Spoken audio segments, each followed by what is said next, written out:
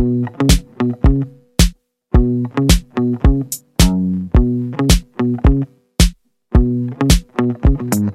there, welcome to Your Living Health. This is the podcast where we talk about real-life strategies to reduce your chronic inflammation. Each episode, we're going to uncover tools for how you can lose weight and achieve optimal health. I'm your host, Carly Lucchese. I'm a UC Davis trained registered dietitian, and I'm also a life coach. So together, let's coach through the science of inflammation, but in a way that's simple, purposeful, and fun. You ready? Let's go. Hey there, welcome back. It's time to really dig into a topic that I think affects a lot of you. So right now here in California, we're here in California, like it's different anywhere else. We are entering the holiday season, my friends. Here in California as well as other states, which is fascinating, right? Okay, so as we enter the holiday season and temptation surrounds each of us, I thought it would be a perfect time to talk about why it's harder for some of you out there to honor your plan than it is for others. So as you recall, last episode, we talked about how to stay on plan during special occasions, birthdays, weekend events, like whatever the thing. What this is going to require of you is, number one, time to intentionally decide what you want to do in this special occasion. And then number two is to be willing to allow the emotional experience of remaining on your plan as you follow through with your plan. So what this is going to require of you is to allow yourself to feel the emotional experience of desire, isolation, deprivation, guilt, sadness, anger, or any of the other uncomfortable emotions that may arise from your brain as you consciously decide not to indulge in foods outside your plan. So, for those of you that have not listened to the last episode, you are probably thinking, holy crap, Carly, that sounds horrible, right? Like, why would you want to feel all those feelings when you could just have a slice of pie instead and move on with your life? Well, friends, I think that this is the challenge that we're being faced with every single day. If you decide that you're a person who wants to weigh a particular number, or you're a person who wants to be in a particular state of health, we each are going to be required to feel our feelings more and to incorporate that adult brain of ours where we are more consciously planning the foods that we're going to be eating, or the thoughts that we're going to be thinking, or the behaviors that we're going to be performing at any particular time in our day for specific occasions, right? So a plan for during the week, a plan during the holidays, a plan during birthday parties or weekends out with friends, or after long, hard days at work, or if you're PMSing, whatever the thing.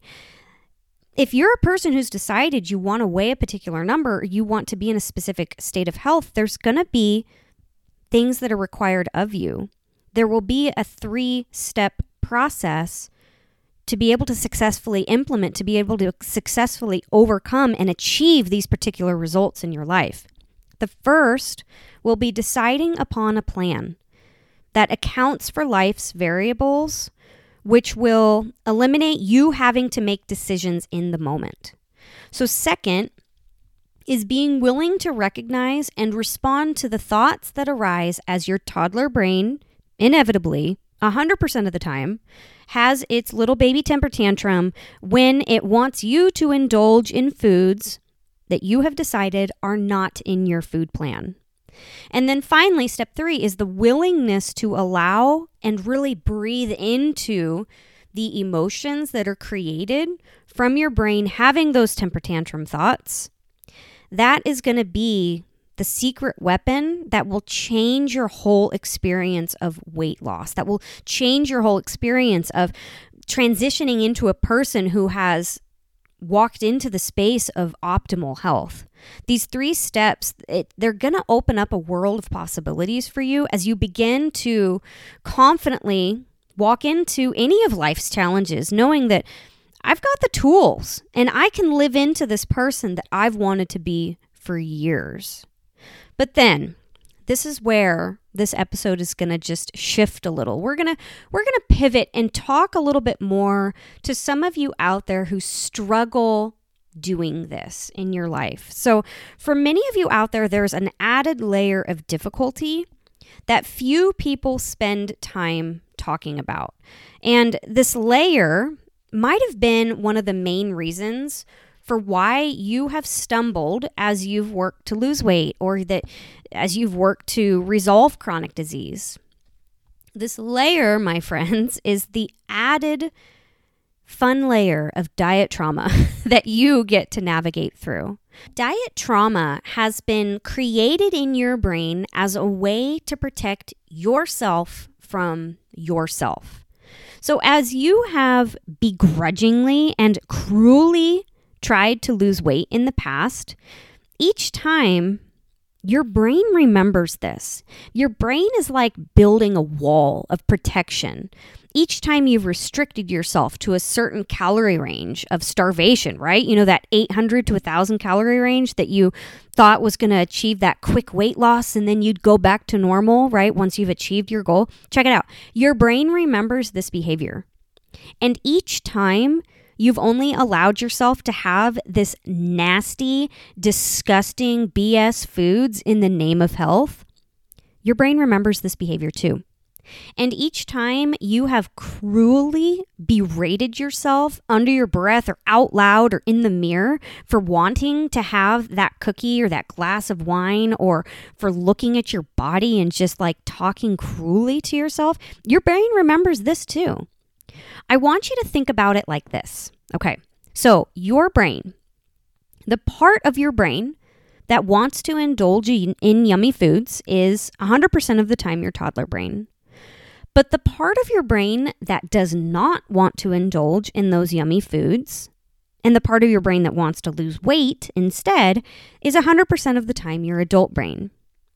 So every single time you've put yourself onto one of these strict and not very nice style diet plans, your adult brain, what it's doing is bullying around that poor little kid part of you that is your toddler brain, that is your hind brain. So I want you to imagine. So imagine this relationship dynamic that would be created between a parent and a child if a couple times a year that parent decides to ruthlessly starve that child, like for months, right? And not only is starvation the thing that this little child is being succumbed to, but there's also verbal abuse that's been going on. Because maybe just periodic starvation, that child could deal with. He's like, well, the rest of the year I eat, and sometimes I don't eat, and you know what? I can get through this. But that's not really all that we're dealing with here. There's also the verbal abuse that this little kid has to endure prior to the starvation event happening.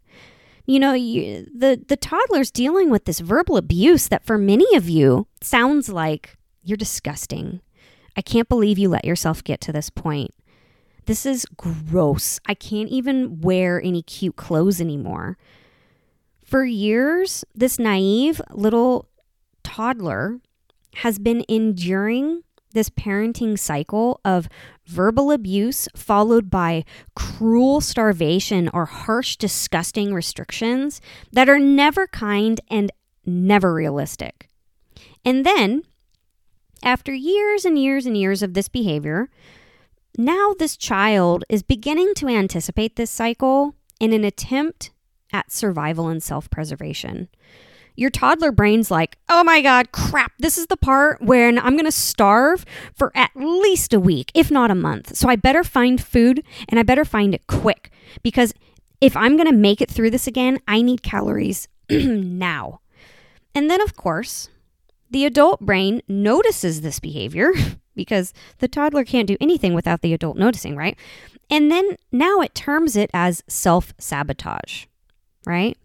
Why am I self-sabotaging myself? Why am I trying to find all this quick, carby type foods when I really want to lose weight and go on a diet?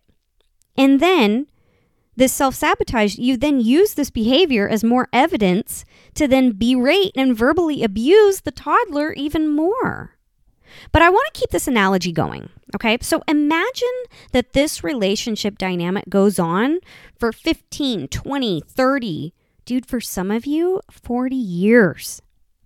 This cycle of physical and verbal abuse paired with the childlike attempts at self-preservation, what that's going to happen is that then one day, then maybe the parent grows up. Okay? You've had years and years and years of this same cycle, verbal abuse, starvation, gain weight back, repeat, right? And then maybe one day, this parent grows up a little and learns how to use more of a kind and gentle parenting technique to get the results that she wants. Maybe she finally starts to use techniques that I teach within this podcast. She begins to actually listen to that child instead of just berating her all the time. She tries to set loving boundaries instead of just begrudgingly and cruelly use anger and abuse. Maybe she begins to question the child's opinion and gently redirects her towards more appropriate behaviors. But this child, unfortunately, has been in a pattern of abuse for decades. So all this child knows is, crap, we're dieting again. I better look for a dense and easy source of calories or I'm going to starve to death. This child is shying away from the scenarios that arise during the day because of the verbal abuse that she knows is coming. She doesn't trust that this new parenting style is here to stay. So what she's going to do is resort to these old learned behaviors that probably saved her in the past as she's gone through these cycles of dieting trauma that she's endured. And this, my friends, is what's happening in your brain. Because over the years, your parenting style, the techniques you've used to lose weight or be healthier, they probably haven't been very mature or kind or loving. And I do want to point this out, though, is that they're probably of no fault of your own. You just didn't know any better. Because diet culture and weight loss gurus and all of these different methods to lose weight, at every opportunity, they're using these more controlling and negative and dictator style methods to lose weight. So if you're not holding to a particular calorie range, you're failing. If you don't eat these certain foods at these certain times, then you're a failure. You'll never lose weight. If you can't stop eating sugar 100% of the time, you fail. You'll never succeed. Diet culture promotes bad parenting of your toddler brain. And I say brain, and I say right now today, it's time to stop. But once you stop, friends, don't be surprised or mad when your toddler brain doesn't believe you. Expect that your brain is going to seek sweets in excess even, right? As it tries to save you from the starvation when you begin following your next food plan. Even a conscious food plan that's so well thought up and so kind. Don't be surprised when your brain seeks sweets, seeks excess. Don't be surprised when you start a fast and your brain immediately can't stop thinking about McDonald's fries or a milkshake or things that you never eat anyway. All of a sudden, that's the only thing that you have urges and desires for. You're gonna have urges and desires for things that are not on your food plan. And they're going to be incredibly intense. This diet trauma that you have will take some time to dissipate. And for some of you, it might not even ever go away. And this, for some of you, might make following even a kind and well-developed food plan quite a bit more challenging. But remember, diet trauma for all of you, whether it's powerful or whether it's a little bit more mild, diet trauma for you is just a circumstance. It is neutral. It isn't something that you're choosing to have. You just have it. It's not going anywhere. You don't want it to be there. You don't ask for it. It just is. So I want to challenge each of you to choose what you want to think when you inevitably have thoughts pop up that alludes to the diet trauma scars that you have within. For me, I like to respond to my brain with kindness, the kindness of a loving parent. Because I agree with my brain that some of the past behaviors that I've done to lose weight, they haven't been very nice. I agree with my brain that we really want that cookie because especially in the holidays, like, oh my God, the cookies right now are amazing. And the chips at the party are something that I really do want. And I really want that second glass of wine. But then what I choose to do in those moments is I also remind my brain that we can have the chips, we can have the cookie, we can have the wine anytime we want because we're big girls. We got this, right? But that today we're choosing not to indulge. Today we're just going to see what happens. And maybe tomorrow we're going to reassess if we want to have that particular food, that particular drink, whatever it is. We're going to decide then whether we want to include that on a regular and planned basis. As my brain heals from past diet trauma, I like to consciously lead the conversation in a way that is calm and loving, like a loving parent would soothe a traumatized child.